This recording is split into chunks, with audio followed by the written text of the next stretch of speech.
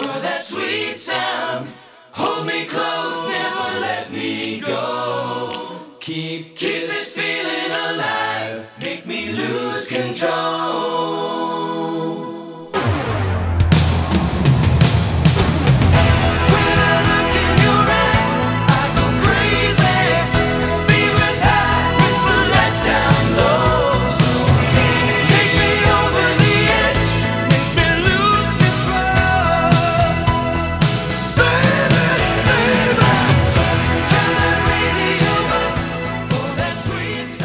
Everybody, welcome back to the Be There in 5 podcast. I am Kate. I may sound a little bit more chipper today because I am finally reporting live from my new apartment that took me months to get into, and I appreciate all of your patience as you endured months of me complaining about my living situation, but I was carefully masking it as, just being open and honest about where I am in my life that week. But really, I needed to vent, and sharing that helped me greatly, and I'm glad we're here. And, I picked this Eric Carmen song, Make Me Lose Control, for several reasons, but the main one is that the overarching feeling in my life right now is a loss of control, and for several reasons. I am so happy to be here. I really love this place, and I fought for it, and I, spent months and months and months looking, and then I finally found it, and I loved it, but then a bunch of stuff happened, and we couldn't be in until a month after we had to be out.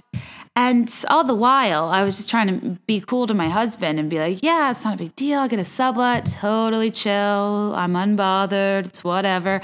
You go to work. I'll figure it out. And, up until 3 days before we had to be in a sublet and out of our last place, I didn't have anywhere to go. Did I tell him? Absolutely not. The key to life, the key to appearing breezy is to put a crap ton of effort into appearing effortless. Everything I do is difficult because I make it difficult because I'm incredibly picky and I have high standards, and I have high standards for other people that they don't meet, and then I get disappointed and I get frustrated, and then I will reroute my entire plan. But I don't need to drag everybody through that because I know it'll end up fine, because it usually does, because I think that people that care and that are productive and have good intentions and know what they want will eventually end on a solution that they are happy with, but it is often rocky to get there. And I don't think you need to drag everyone through it. So when we showed up at this sublet, that was a perfect situation. The day that we had to move, that we found a couple that was in our inverse situation. They had a month of overlap in their lease. We had a month gap. I was just like, oh yeah, see, I told you it'd be fine. Meanwhile, I had spent like weeks tormenting and just going from place to place, trying to find anybody that would take us. I was like knocking down corporate housing places, being like, hey, so I have this, I don't know if you've heard of it, like I have a podcast, and it's doing pretty well, and I have a once in a lifetime offer for you to be my first sponsor, to let me live at your unit for a heavily discounted price, and I will sing your praises, and I will take adorable photos of my dog in your living quarters. And I know this is the offer of a lifetime, so get in line and I will, evaluate the offers carefully. Nobody bit. Well, I got $300 off one place, and then they tried to charge me a $400 dog fee. And I was like, how are you sponsoring me and I'm losing money? It wasn't a great situation. So, and apparently anywhere, for a lot of condo boards and stuff, any rental terms under 3 months is considered vacation housing, and people are really cracking down on Airbnbs. So long story short, be careful if you think that you can easily just hop in somewhere for a month or two. It was so much harder than I thought, and I created a lot of chaos for myself. But the point is, it was all worth it because, I don't mean to brag, but I do have an ice maker now. I have a machine in my refrigerator that forms cubes of ice, and I press a button and they come out in my cup. And they are clean and they don't smell weird like Sonia Morgan's. And, I have a garbage disposal. I can put things like eggshells in it. Wait, no, is that bad? No, that's coffee grounds. No, that's popcorn. I don't know. I haven't had I don't even know honestly, I probably won't even use it because I'm just so used to having like shards of food in my garbage. And last but not least, I have a WD-IN-U washer dryer unit. What a thrill, what a life. I can't even believe I can wash my towels in privacy on a regular basis and not wait till, they don't pass the sniff test.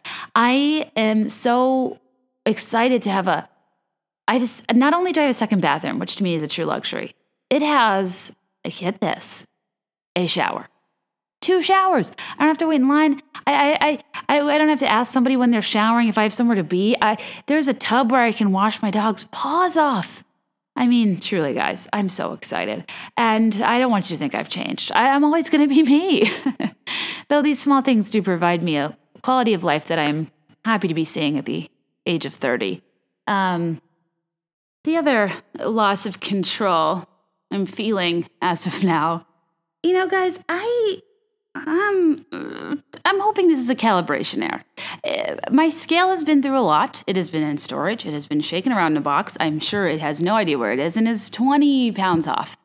But I stepped on it for the first time since living in our sublet, and I've gained a cash 8 pounds. A cool 8. Like, what? I was living in like a place with no AC that was 4 stories up. I thought I was honestly getting ripped. I thought that I was like the, epitome of health and fitness. I was incredibly proud of myself for, weathering through a small hot apartment that was so hot that like I showed a picture on Instagram. I put Benadryl on the counter because again, I was like slightly allergic to it. And it would just melt. It was the craziest thing because when I don't know, whatever. I guess should my scale be right? It's definitely not wrong because I do not feel great. Regardless of what the scale says, it's all about how you feel, right? And I've been feeling like a little blah. And I just want to take this opportunity to say that I'm not pregnant because I know that's what everyone always says with the second you feel off or weird or unusual. But no, I know exactly why I've been feeling blah lately and just unmotivated and just like I am always full yet I'm always hungry. And that's kind of the worst place to be in, right? And I blame it on one thing. Jewel-Osco. Jewel-Osco is the regional grocery chain in Illinois. It's just like Publix or Safeway or Ralph's, Martin's, Wegmans. That's a little higher end. But it's you Food Lion, you get the drill. And the thing is, I have for the longest time only lived by grocery stores like Trader Joe's, like Aldi. I'd even group Whole Foods into this because, well, Trader Joe's and Aldi don't have normal grocery store setups. They're smaller. They private label mostly everything. And they don't have that same store mapping where you walk into the grocery store and you are overwhelmed with private labeled grocery store brand baked goods. And there is a place in my heart for unbranded grocery store cheese coffee cake, for a multi-pack of Danishes, all with varying jelly flavors. Toss the apricot, obviously. Nobody's got time for that. A rainbow cookie. Truly an unbranded plastic bin of powdered donut holes. Lift me up where we belong. I can fly higher than an eagle. It brings me to places that I can't even explain. I love a traditional grocery store baked goods section. And at the sublet, I lived near a Jewel-Osco that had that right when you walked in. And I may or may not have been picking up a weekly batch of powdered donut holes. So not only was I having that for breakfast, which starting, it can't be a great thing to just start your day off with a ball of sugar that is enrolled in more sugar. But I think that maybe, it's the same reason why there's 1 year in life when I got a trainer and was like, I'm going to work out and I'm going to be a normal person like everyone else who gets endorphins, I think they're called. And I gained weight when I got a trainer because I was exercising so much. I felt so bad for myself. And I thought I was burning so many calories that I just thought I could eat a lot more. And exercising made me so much hungrier. So I don't know. I have problems. But as I always say, God is fair. I've complained a lot about being tall on this podcast, about not being a pocket girl, about having aerial views at bars and feeling like when I was single, people weren't really interested because at my size, to really be comfortable, you need more of a California king. But I was single at an age where most people were still rocking doubles they had in college from their childhood bed. And, it's just, I just never felt like cute. That said, I'm going to flip it on its head and say, the great thing about being tall is when you gain weight, you have a few extra inches for it to stretch out, making it less noticeable, making me not really realize until just now that I gained 8 pounds. So, anyways, I have to tell you this because it's a little bit funny just because, I don't know. What are you going to do? I think a lot of times when you're in like transition phases, or it's like when you vacation and stuff, a lot of it's just water weight, and like life, weight ebbs and flows. My superhero name would be the Fluctuator. I don't know. It's just, I can live my life to be in a bikini twice a year, or I can live my life to look half decent in clothing, and I choose to do the latter. Having a 6-pack isn't valuable to me, but it's valuable to other people, and that's fine too. It's all about how you feel. And right now I feel like I just really, really want some salt and vinegar chips, which are my bed chips, which, case in point, something I could probably afford to let go of to shed the last few. But I have no reason for telling you this. I don't want compliments. I'm not fishing. I'm just telling you that, we all go through the same stuff. And even when you think you're on the wagon, you are so far off the wagon, forging through the Snake River, about to go to an impassable trail, kind of hoping your meat does spoil. Because if you eat one more buffalo, in my case, buffalo chicken wrap, which is my primary thing I order everywhere I go. The perfect buffalo chicken wrap, which many places have not figured out, is obviously a crispy chicken tender, not grilled, already doused in the sauce. Believe it or not, some people just put a chicken tender and put the sauce on later, which is insanity. It's imperative, if you're going to have cheese, that it be a provolone, a mild cheese, a white mild cheese, not a cheddar, not an American, and that the cheese be melted with the chicken on a griddle. I also should say that the chicken is preferably chopped, and it is chopped up and reheated on some sort of hot surface where you can then lay the provolone over it, mix the chicken and the cheese, then place it in the wrap. Once it cools slightly, you put the lettuce on, but ideally you toss the lettuce in a ranch, and not just a Ken's or Hidden Valley ranch. The true heroes are the restaurants that go out of their way to make it from the packet. I need a buttermilk ranch. I need a from scratch ranch. It makes all the difference. And frankly, there's just no excuse for prepackaged food service ranch these days. But you put, and I don't like blue cheese with buffalo chicken, which I know the popular thing is a celery, carrot, blue cheese buffalo vibe. I am allergic to carrots and celery, which I know sounds made up, but it is not. So I think that might skew my palate, because if you're a place that skews blue cheese buffalo, you probably are also skewing finger or handheld, vegetables, which I can't do.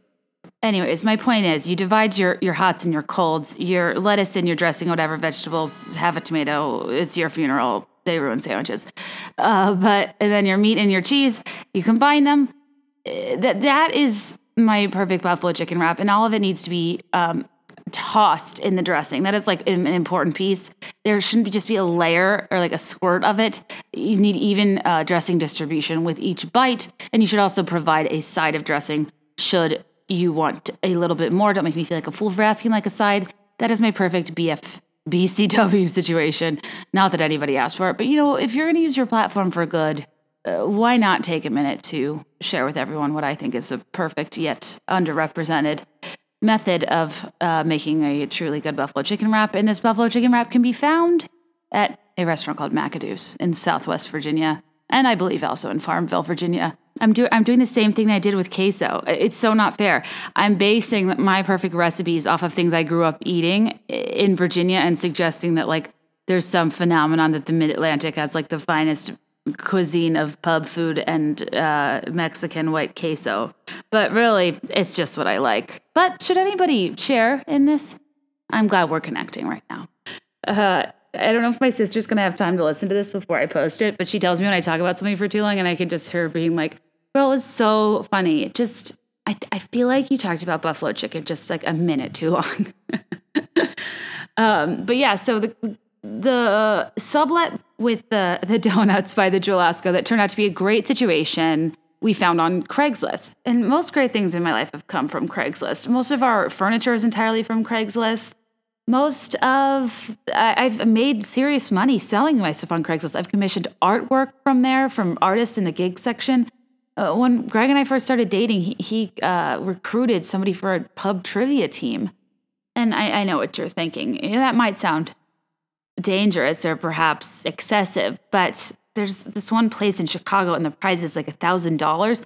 And when we first moved here and had nothing better to do, we would go.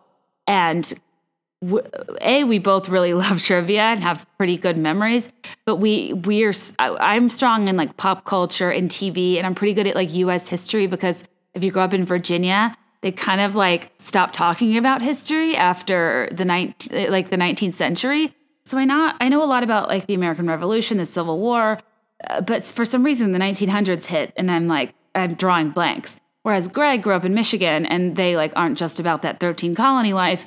And he knows a good amount about the 20th century. But beyond that, I do feel we're a little weak in world history. And I do feel like we're a little bit weak in movies. Some sciences we're better at than others. And if you're going to win big, you got to cover your bases. So we were trying to recruit somebody who was stronger in the categories where we were weaker in order to present a more well-rounded team. Now, saying that, I realize that sounds absurd, and we should either get friends or get cooler hobbies to solve for this problem, but Greg posting that was one of like the cutest, funniest things I had ever seen. And we had so many responses that we ultimately decided not to bring somebody onto our pub trivia team because I was looking them up on Facebook to make sure they weren't murderers. And I had a mutual friend with one of the respondents. And I was like, I don't know what's more embarrassing, that we posted or that they responded, but regardless, I don't need anyone I know ever hearing about this, which of course, statute of limitations is up.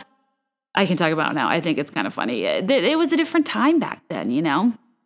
There should be a Bumble for trivia partners, and I can be like, hey, Kate, 30, female, Chicago, strong in pop culture and the American Revolution, bad with dates, great with state capitals, great with geography, horrendous at any movie that wasn't produced by Nancy Meyers or John Hughes or whoever made The Devil Wears Prada. I don't know. Are there other movies? I'm not even sure.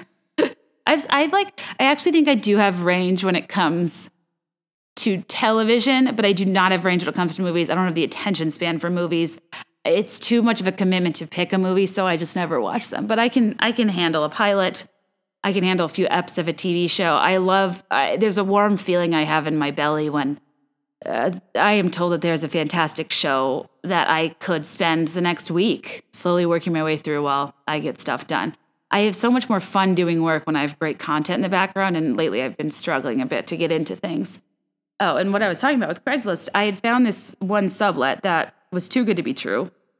And I tell you this just to spread awareness, but there was a sublet that was a really good price in Lincoln Park that had beautiful, clean, white photos, had an orchid, love a nice touch like that. That was available month to month. And I emailed them. They were so nice, so thorough, had like a really lengthy, thought out email, almost like an Airbnb host would, that seemed a little canned, but I didn't flag. But there were two things that I noticed because I feel like it was a one bed or maybe a big studio under $1,500 on a really good street, which seemed to be well decorated. The two things that made me suspicious were, one, the way they said their job. They said their first and last name, their job title, and their company, which I thought, okay, if I were in this position and a bunch of randos were reaching out to me, I would just be like, I work in finance, I work in market research, whatever. Secondly, there's a way people write if English isn't their second language, which is totally fine, and I would 100% rent from anybody. English is their first language or not.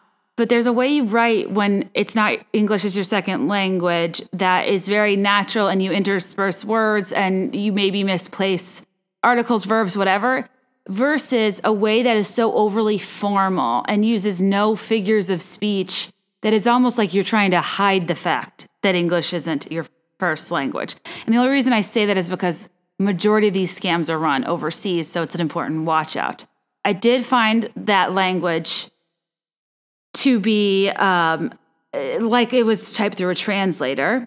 And I looked up the woman on LinkedIn, and her title and company and name tracked, but it almost felt like it was copied and pasted from this LinkedIn profile. And again, with a job formality. So then, just based on that alone, I did a Google reverse image search of the apartment photos. Sure enough, they were stock photos. They're like on Shutterstock or something. They weren't real. It was not a real apartment. And clearly they were running a scam. There's not a lot you can do on Craigslist. You obviously click report. Obviously, I gave them a piece of my mind. I mean, I've even had friends have this happen with apartments on like a much larger scale, and they're like so hard to find, especially overseas. But there's a small part of me that wanted to be like, dude, if you really want to run a scam, here's a few things you need to think through. Because I was almost like, I'm not dumb, but at the same time, those are subtle things that I've spent enough time on Craigslist to spot, and it really is maddening to think that they're getting, $1,200, $1,500 here and there from people that think they're getting a vacation rental. It's so crappy. So just a PSA, things to look out for. Google reverse image search is your friend, whether you're dating, whether you're renting, whatever it may be. This guy's kind of the exception though, because typically I'm amazed at how smart criminals are. Like the level of detail you have to think through and how strategic you have to be in order to pull off an elaborate crime is impressive, and almost sad that that sort of intelligence and talent isn't being used for something different in the world, On the rare occasion, I watched something about, a criminal that never got convicted that's obviously so guilty and they don't have enough evidence to convict someone of a crime. And I'm just like, if in the event they are guilty, and they can't calibrate all this evidence, and they covered their every trace, every step so well. It blows my mind, because I so would not be able to orchestrate that. If you guys follow me on Instagram, I've posted a couple times the story of that Catch Me If You Can style situation where that girl, Anna Delvey, she's a fake socialite, and she conned people out of like $600,000 over the course of a year or two by pretending she had more money than she did, so she just would never pay anything because she was always like handing out hundos to everyone. And it's almost to the point where if somebody says and you see that somebody has so much money, it's almost easy to think that it must just be an oversight or an accident of them not paying a bill or something, and that they'll definitely come back and they're good for it, so you don't press it at the time. I mean, it's a really crazy case, and she's in Rikers now and still doesn't know what she did wrong. And I don't know, guys. Oh, yeah. Speaking of crime-adjacent things, when you look at the podcast charts in the podcast universe, or in like the Facebook groups I am with other podcasts, when the girls are like, what other, podcasts do you listen to? And every answer is like, I love murder, super murder, my favorite murder's the best, murder.com. Let's talk about murders. Me and my BFF drink mimosas and talk about murders. It's like, oh my God, why is everything about murders? Why do you guys like murders so much? I don't know. There's this crazy true crime fascination. Most people I know were really into it. I just am so not. It takes me to a dark place. Sometimes I can get really into it. Like I like Dirty John. When there was that relapse of all that John Bonet stuff, I got in pretty far. It was definitely Burke. I don't know. I can get into the bigger cases sometimes that have almost been like over sensationalized, but some of these smaller, darker, small town, mysterious cases just really get to me. And I'm amazed that so many of you unwind to true horror stories. I think I made it clear. I don't, when it comes to TV shows, I don't do law. I don't do order. I don't do cops. I don't do fire. I don't do medical. I can't even watch Grey's. Jax Taylor on Vanderpump Rules has had 3 rhinoplasties, and every few episodes they decide to do a flashback to one, and it haunts my dreams. And I don't watch TV to feel worse. I don't know. I should have made my podcast name something that kind of like merges like crime and pop culture, but like doesn't really. So it'll just, the title will get people to watch it. I don't think Be There in 5 Murders is gonna do. Be There in 505. No. NCI, yes. I like that. Anyway, I feel like my disinterest in true crime is going to make me lose a lot of points with a lot of you that love that stuff. Maybe I would if I gave it a shot and I wasn't so scared, but I don't know. Well, here's the thing too: is I did Serial. Like I'll do the popular stuff. I hate being scared, but I hate feeling irrelevant more. So what are you going to do if it's hugely popular? I'll listen. I hear the girls from My Favorite Murder are like outstanding and, maybe I'd like it. So I'll consider. Anyway, moving on. Back to Eric Carmen. I am 25 minutes in and still have not explained my song choice in full. One reason I love that song, not just because of my general feeling of a loss of control this week, but because he is an example of the type of song I love where an artist has hits that are not as big as their primary song, but they're still really good. They're just overshadowed because they had a major, major hit. So Eric Carmen is best known for two things, Hungry Eyes and Dirty Dancing. Secondly, he's known for All By Myself, which was made a little bit more famous by Celine Dion. It's kind of a Whitney Houston, Dolly Parton situation. Dolly Parton originally sang I Will Always Love You. Whitney Houston kind of made it more famous, and it has more. That version has more legs with people in my generation, I'd say, even though they're both equally good. Same with Eric Carmen and Celine Dion. But he has Make Me Lose Control is one of his other hits. I think it's a really good buildable example of like an 80s fist pumping song, but like not it's not over the top. It's still kind of controlled, but has that great like a cappella singing at the end. And I don't know. I'm a huge fan of the song and I don't think it gets enough credit. And I have a soft spot for 80s music because, when I first started dating Greg, we lived in New York and he was really into going to Canal Room on Saturdays and listening to this 80s cover band called Rubik's Cube, who actually to book for events is very expensive. Trust me, I've looked into it. And I just have such fond memories of him being like fairly reserved otherwise, but like really loving this 80s cover band. And they did not sing Eric Carmen, but they sing kind of the bigger hits, your 99 Red Balloons, your White Snakes, your Jump by Van Halen. They definitely do Don't Stop Believing. They do those like big heavy hitters. Jesse's Girl. What's the song everyone ends the night to? Take Me Home Tonight. Eddie Money. That's a Canal Room vibe. And I think Eric Carmen gets lost in all that. But actually, is Take Me Home Tonight? In college, our ending song was always like Semisonic Closing Time. And here's the thing. Semisonic, like that is textbook pandering. You don't like to write a song and pen the lyrics. You don't have to go home, but you can't stay here. Is like, I'm gonna be played in every bar for all time. Like they knew what they were doing.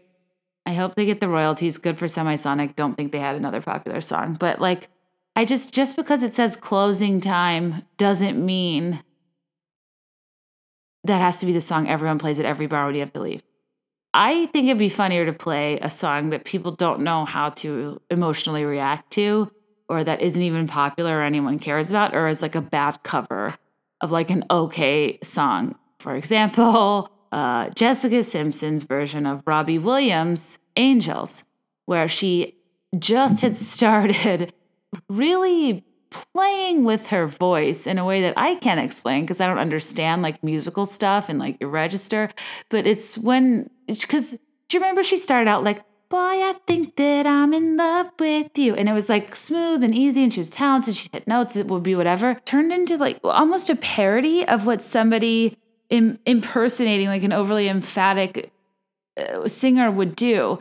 A lot of neck and mouth movements, a lot of high school dance team faces, a lot of like unnecessary inflection of her voice. And it just seemed like her voice deteriorated. So she was having to do like all of this showy stuff to guys that she couldn't hit notes. That was my interpretation. Who really knows? But if you were out at night, feeling yourself, crushing it, like about to go home with someone, you're dancing, you listen to good music, and you heard this come on, like, wouldn't you go home, like, pretty fast?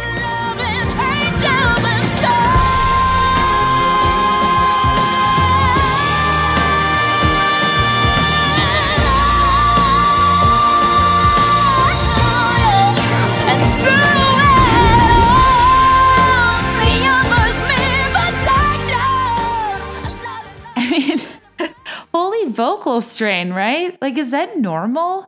My larynx hurts just listening to that. Here's the thing.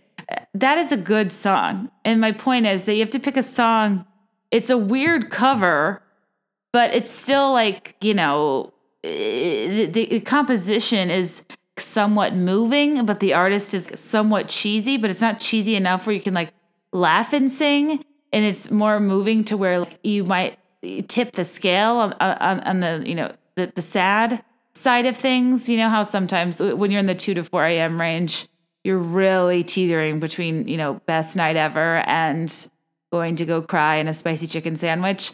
I think Angel could take me to a dark place. But if it was Jessica Simpson and Nick Lachey's version of Take My Breath Away, you could laugh and kind of sing and make fun of her.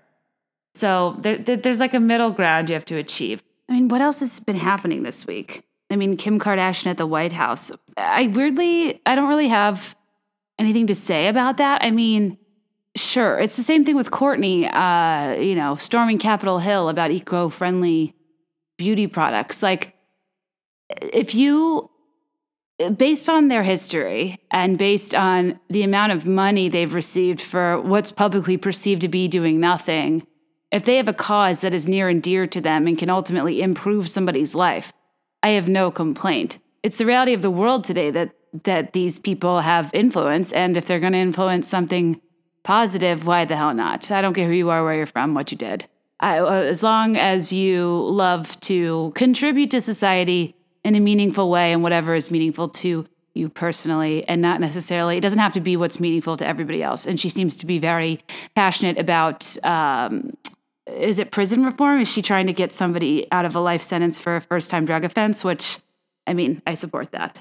I feel like, and I know this is the most basic thing to say ever, but a while ago, once I watched Orange is the New Black and experienced the characters', life trajectory through different episodes, and then watch documentaries about prison, I gotta say, it is eye-opening, because you just kind of grow up with this assumption it's like a place where bad people are put away and they should stay there. But then you make mistakes as an adult, and you evolve, and you want to owe other people that same grace, especially for offenses where people aren't harming other people in the process. They're just breaking a law that impacts themselves. It kind of makes you think. And now I'm not trying to make a political statement. I really know nothing about this topic, but it is something I've thought more about as an adult, because think of all the stupid stuff you've done. And if you were still paying for it as the person you are now and you didn't get that experience, it's pretty crazy to think about. I mean, I've hopped the fence at a few, high school parties, and I've never really done anything crazy by any stretch. I talked my way out of one speeding ticket. I got pulled over one time because I was going 46 and they said it was a 25. And I was like, no, even if this is marked 25, I took my driver's test and I studied in it.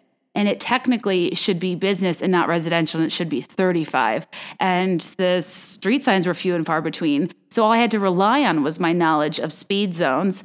And I wasn't rude. I was just like, honestly, I'm not cruising USA here at 46. I really thought it was 35, and this is why. And can you tell me where the last marker of the speed limit was? Anyway, the guy ultimately let me out of the ticket, if anything, because I was just a pain in the ass.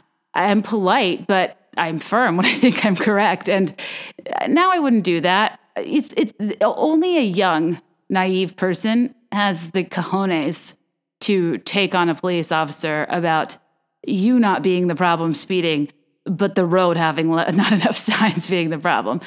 But anyways, I'm not really like a rule breaker, but mistakes happen. People do stupid stuff, and you want to think that there's an element of forgiveness as long as there's no pattern involved, So, hey, good for Kim if she can make a difference, because Lord knows she's not moving the needle with those space pants, her biker shorts, and her clear heels, and her 90s windbreakers, and her chunky Kirkland signature ribbed men's socks with Yeezys.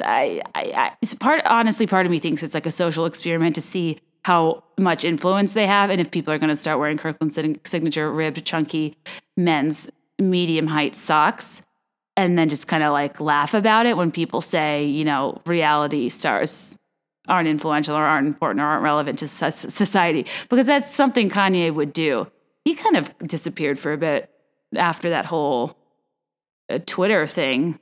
That was weird. Did he have an album come out? See, I don't even know. I know he is working on stuff, and I know he spent $80K to the rights of Whitney Houston's bathroom photo for that collab he had with another artist. And the artist was like, I didn't really want this cover, but he felt strongly about it. And it's interesting. I mean, he's very caught up in the concept of being a visionary and how all great innovators were at one point called crazy and retrospectively heralded as geniuses. But there's got to be a balance, right? I mean, I think that you can't live. You need to fight the good fight for what you think is important, but you can't just live in hopes of getting that legacy. Because I almost think you would just go so mad in your own mortal life that all of that wouldn't even be worth it if you couldn't see the benefit of it. So it's like, be a genius and press forward without steamrolling. But like, would you get famous and be a legacy without steamrolling? Like, I don't know. This is also explored in Hamilton, something I wish I did this podcast 2 years ago so we could be deep diving into Hamilton all the time, because frankly, I still want to talk about it. But yeah, I think the problem is when there's a lack of sincerity and you're saying things using those past innovators as a proxy in hopes to emulate their life, it doesn't land because you need... Those people were so sincerely pushing what they thought was right. That was just what was natural to them.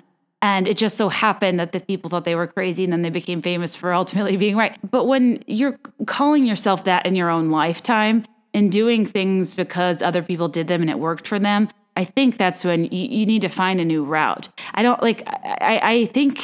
I go back and forth between thinking he means well and he really has a vision and he sees something other people don't, and his mind works in a way that other people don't understand. I go back and forth between that and thinking everything's a publicity stunt, and it's all so intentional, and he's like just trying to prove of some kind, of which I don't know what that is.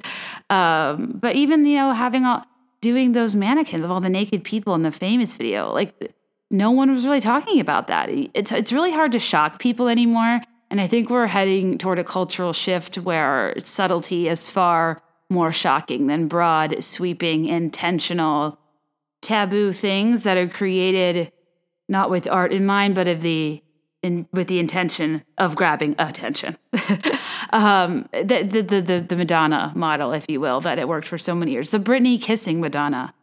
Then Christina. That sort of stuff used to just take the nation by storm.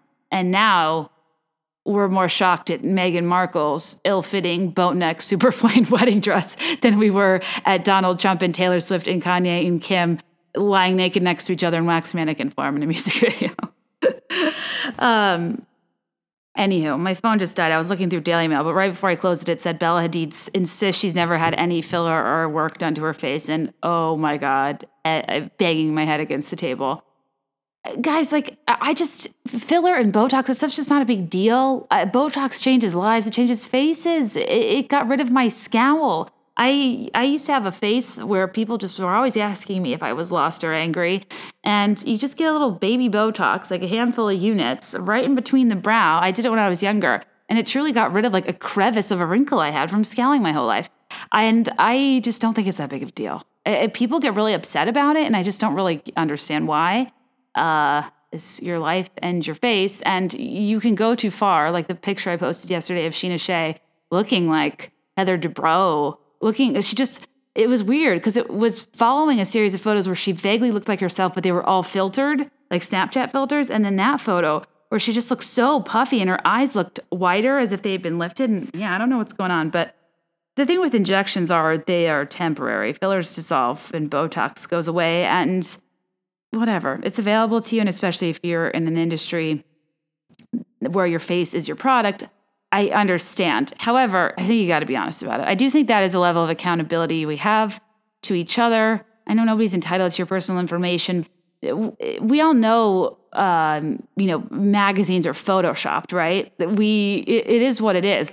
I think that sure, people come down on photoshopping for communicating unrealistic standards of beauty, but at the same time, it's so ubiquitous. We all know it's done. I don't look at a magazine and think, wow, I want to be that person. That's a realistic body type to strive for. I think my rib cage can, be the circumference of a Magnum wine bottle, for example. That's like the only thing I can think of that's cylindrical that I see in my everyday life. That's a funny gift because on the one hand, quantity over quality in my book. But on the other hand, a Magnum is something you only want to open if you have at least like 6 people around, because wine's really only in its prime for 24 hours. And, I'm lucky if I can get 6 people together. I guess I could take it to a BYOB, but like, that's a 2-handed pour. That's a tough thing to begin with. And do I really want to bring a Magnum to a nice restaurant? Things that are cartoonishly large are off-putting, I think, in public places. And I say that, but in private, are they any less weird? I don't know. What am I talking about? Yes, I was talking about more serious topics. I think that more recently, especially with content being so much more celebrity generated, they post their own photos and then we have paparazzi videos and footage of plenty. You see stars way more in the context of day-to-day life and events in real time than you do in super photoshopped artificial magazine covers. But that said, it makes you realize they're still insanely, unrealistically gorgeous, and that's probably what got them there in the first place. It's, yes, the Photoshop's part of it, but also they're just beautiful people. So I guess I'm just kind of over obsessing about if people do or don't have filler or Botox or what they've done to their face, or, the shaming people for the crazy face tune or whatever. I feel like there's somewhat of a Photoshop witch hunt right now, or Facetune witch hunt. And granted, I love a third arm as much as the next guy. It's incredibly entertaining. But I feel like we're at the point where we all know what happens, and that just can't be the focal point of conversations surrounding self-esteem anymore. Trust me, as a woman, I understand wholeheartedly the notion of comparing, the problem of comparing yourself to an unrealistic standard and the effect it can especially have on a young woman. But I think we're at the point now where we're even laughing at Photoshop. Everyone is just calling it out left and right, and it's still being done. It just goes to show that we have absolutely no control over it. So whichever, people just aren't going to post real untouched photos. It'd be nice if it changed, but until that point, I've always felt like the discussion needs to be shifted away from getting people to stop looking artificial or posting artificial things. Because in representing all of those things as having such an obvious and unavoidable negative cause and effect on women, but I think we hugely overstate its direct impact on self-esteem issues, and in turn, hugely understate what should make a woman confident in the first place. Like I said earlier, I think it's pointless on principle to argue for slightly less perfect images of people with otherworldly looks. I also think it's hugely counterproductive in addressing the greater issue of low self-esteem, because all that's promoting is that there should be more attainable parameters on the yardstick we use to inevitably compare ourselves to other people. Not that we should rid of the comparisons in the first place. And I'm the first person to say, comparison, competition, as a friend, you have to greet. It's at your door. It's going to be there. You can't get rid of it to a degree. But it's also important from a young age, whether you mentor young women, whether you are raising kids, you want to have kids, you're working on yourself, to just accept that throughout life, everyone, even the people you perceive as the best, comes across people who have better natural looks or talents that seem unfair or attainable. There will always be somebody more attractive, better qualified, more intelligent, more successful in the world. And I feel like we're doing young women a disservice suggesting otherwise, that the focus should be on making sure that people aren't allowed to perceive or portray themselves so perfectly. To me, that sends a message of they can't do this because it makes us feel bad about ourselves. But that's a symptom and not a root cause. The root cause is, why do we feel so bad about ourselves in general?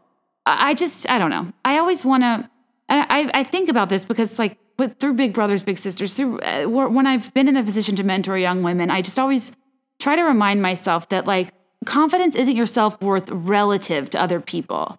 It's a belief and respect for yourself despite the influence of other people. So why do we want to give ourselves more attainable standards rather than encourage ourselves not to abide by any sort of standard? I just have always felt like confidence is a fine line between a comparison and an observation. Whether a person is a model or in your math class, we need to learn how to observe others' strengths without discounting our own. And I don't want my future daughter to think that her opinion of herself should be contingent on how pretty or smart her peers are, or how perfect someone's Instagram feed is, how thin a celebrity is. That's what I mean by attacking the root cause, because there's always going to be so many external factors we can't control. But why is our default setting to feel bad about ourselves? And why are we attacking the things we compare ourselves to instead of addressing the reason we feel the need to compare ourselves in the first place? And I offer this up as a point of discussion. I don't have a solution. I just mean I don't know that constructing a society, eliminating all of the guardrails of comparison is really going to solve for anything. And I'm speaking from a person that's experienced this. I don't know why. Before I started Be There in 5, I was a black belt, not karate. It's a Six Sigma business process improvement position where you're an internal consultant that aims to achieve operational efficiencies within organizations through a series of methodologies called Lean, called Six Sigma. And basically, it's solving complex problems and finding ways to eliminate waste and rework and to stop bottlenecks so your business can run as smooth as possible and to see significant organizational change. One of the biggest takeaways I had from this job, I never felt very good at it. I liked doing it because I don't sit still well. Like, I always want to be changing and improving stuff. And it seemed like a job where you were like paid to stick your nose where it doesn't belong and try to make things better, as opposed to my previous bosses that were like, just stay in your lane. But the biggest takeaway for me was root cause analysis, like using the 5 whys, using tools to get to what is actually going on instead of solving for one of the symptoms that's the easier thing to blame, and then only making the problem worse down the line by choosing a quicker, non-data driven fix. An example would be like, okay, the problem is the client's getting data late and you're going to lose your contract with them. Why is the client constantly getting data late? And then you go and interview the team in the discovery phase. You ask why the data is being delivered late. They say it's because the system just takes too long. We need a faster system. Okay, well, solving that problem to reconstruct an entire complicated data delivery system is out of the question. Too much money, too much labor, whatever. So most people would be like, well, it's what it is. The whole point of like a BPI type process is that it never is what it is.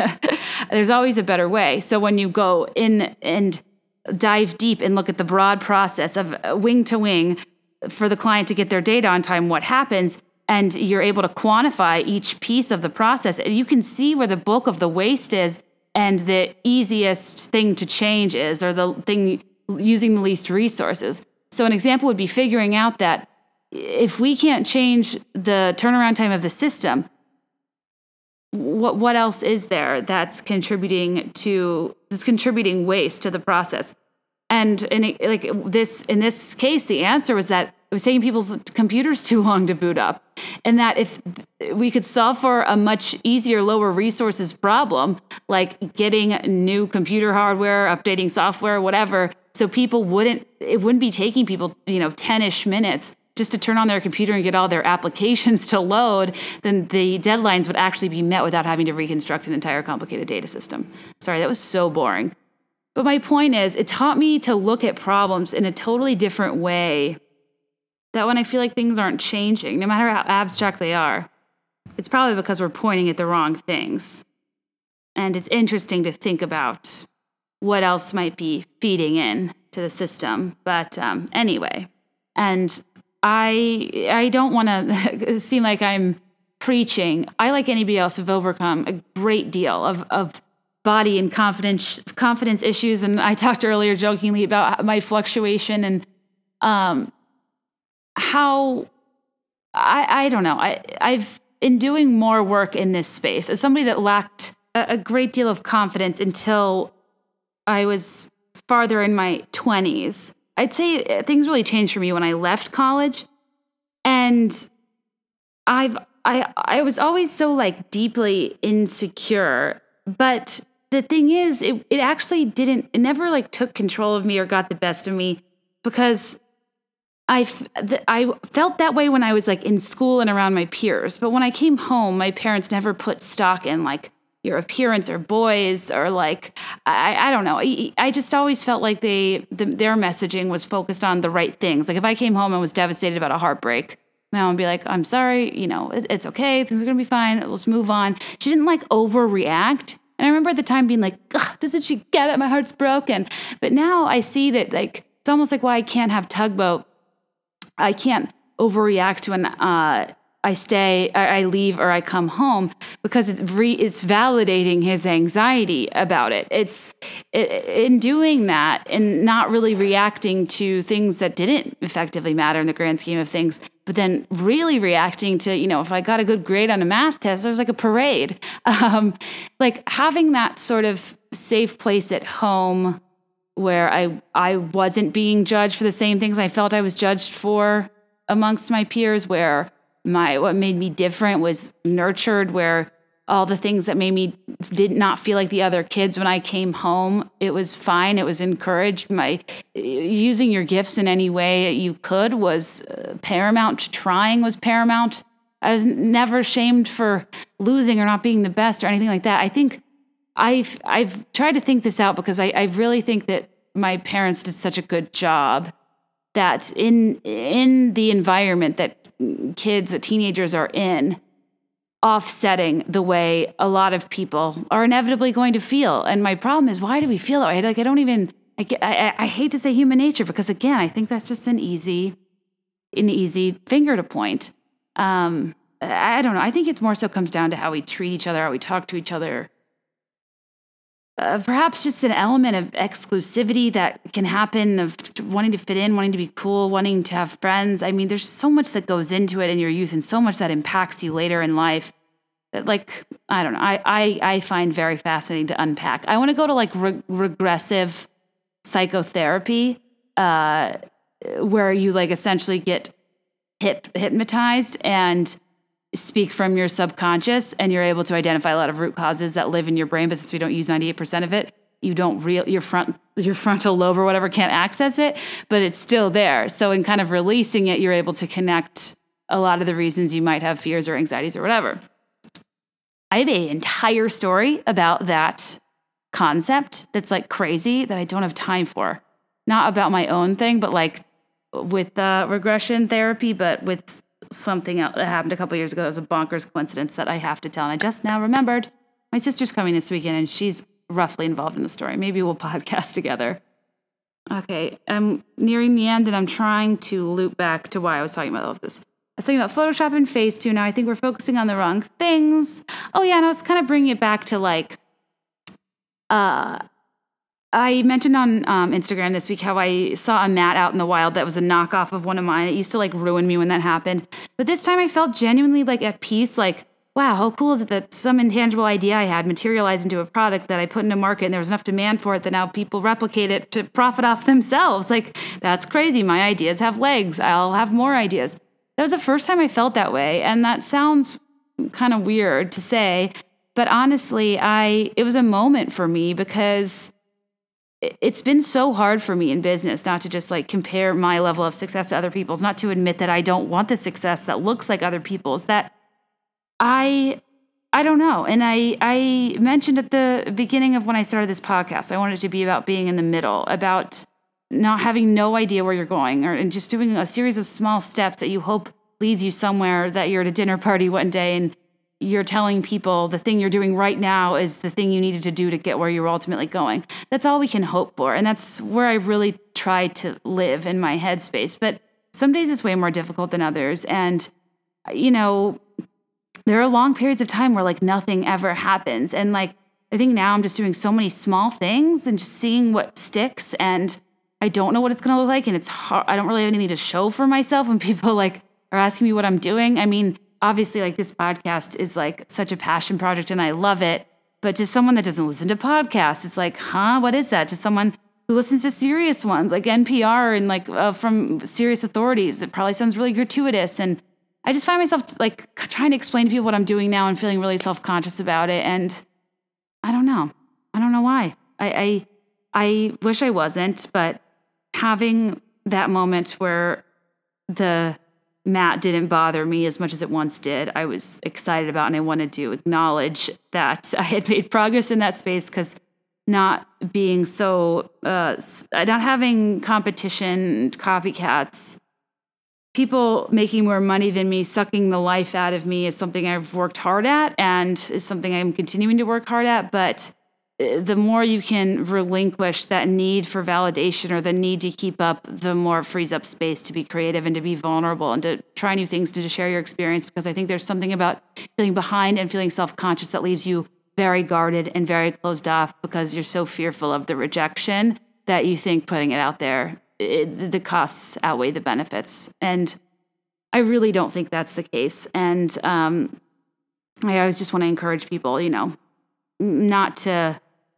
put too much emphasis on what other people are doing. And I don't know. As I preach, I'm like telling this to myself, because these are things I experience regularly and also try to help people to stop doing to themselves. The way I always think about it is that like your career is like, it's like decorating a home, in that the best home decor is the home that's filled with stuff you like. If you try too hard to be modern, traditional, Hollywood, Regency, whatever, it's going to look like somebody else's house because it's not your unique, specific taste. So if you fill your house or your career or whatever with little individual things that you like and you care about and that speak to you over time, it's all going to make sense and it's all going to look good together because they're things you like, you care about, it's your taste. And why would you look at a bunch of stuff you really care about and love and see them as being just disjointed or not making sense because it doesn't meet another design style? I don't know if that's a good analogy, but like I can't describe my taste in home decor at all because it's just filled with a bunch of stuff that's spoken to me over time, but I love it. And whenever I buy something that's like theoretically matching with what I'm trying to do, I always hate it. So all of that said, in the past 20 minutes, I could have just said that I really do believe in so many aspects of life, we need to be focusing on confidence despite our surroundings and not relative to our surroundings. And I guess that feeds into my broader theme of a loss of control. It started out with a sadder loss of control, and I suppose I'm trying to end on a more peaceful loss of control. We can't control what other people are doing, whether to their face or putting out in the world or their ideas or their level of success or their appearance or whatever. There's always going to be somebody who appears to be better off. And no, I don't feel this way every minute of every day. But in my more peaceful moments, in my moments of brief introspection, I try to give myself credit for where I've struggled and where I've evolved, and I encourage you to do the same. I'm not going to tell you have to journal or do morning pages or anything epic. Sometimes those self-care things I think feel overwhelming to me because it seems like yet another goal or like task I'm going to give myself that I'm not going to complete, and then I'm going to feel bad about the thing I'm trying to do to stop making myself feel bad.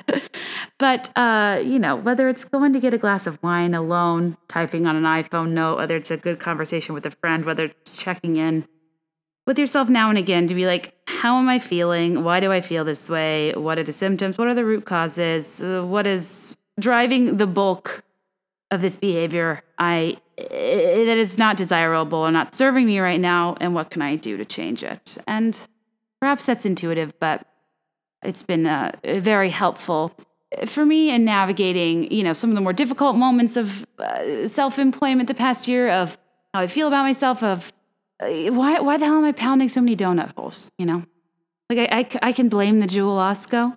I can blame the sugar addiction, but, is that really it? No. There's too much to unpack there, guys, and I got to get going. But thank you so, so much for listening, for allowing me to keep you company while you're doing your most mundane tasks. I listen to podcasts while I'm doing dishes, while I'm cleaning, while I'm walking the dog. Not that I don't love him, but he takes his sweet time to sniff around, and all I'm thinking the whole time is just like, holy giardia, what other dogs have peed here?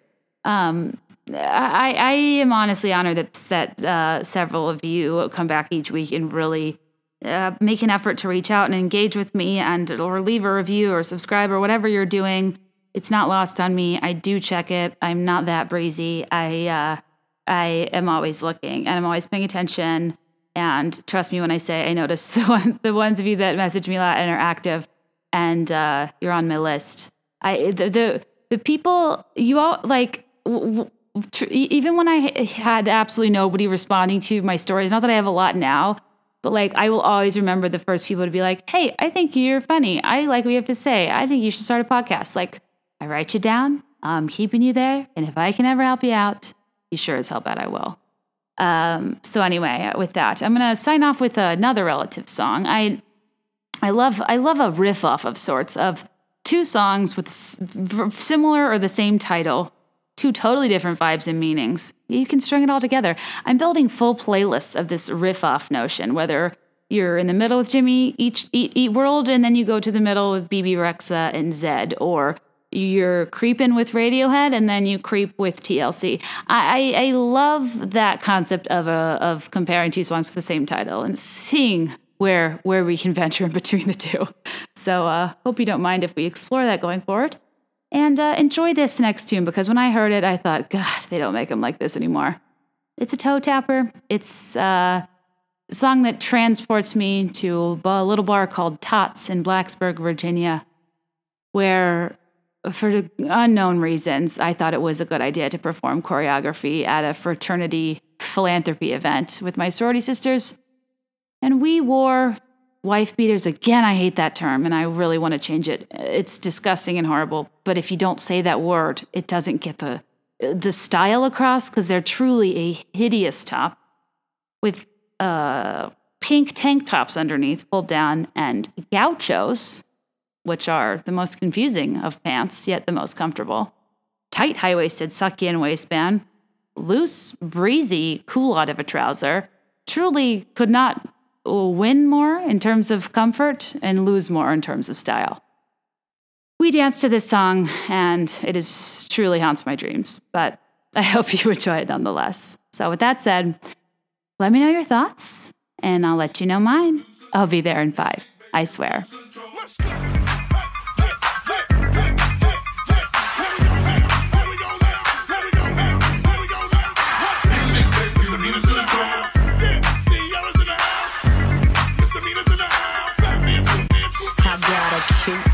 Chubby waist, thick legs in shape, rump shaking both ways, make you do a double take. Planet rocker, showstopper, flow proper, head knocker, beat scholar, tail dropper. Do my thing, motherfucker. Rolls Royce, Lamborghini, blue Medina, always beaming, rag top, chrome pipes, blue lights, out of sight. Long weed, sold in, say it again, sold in, make that money.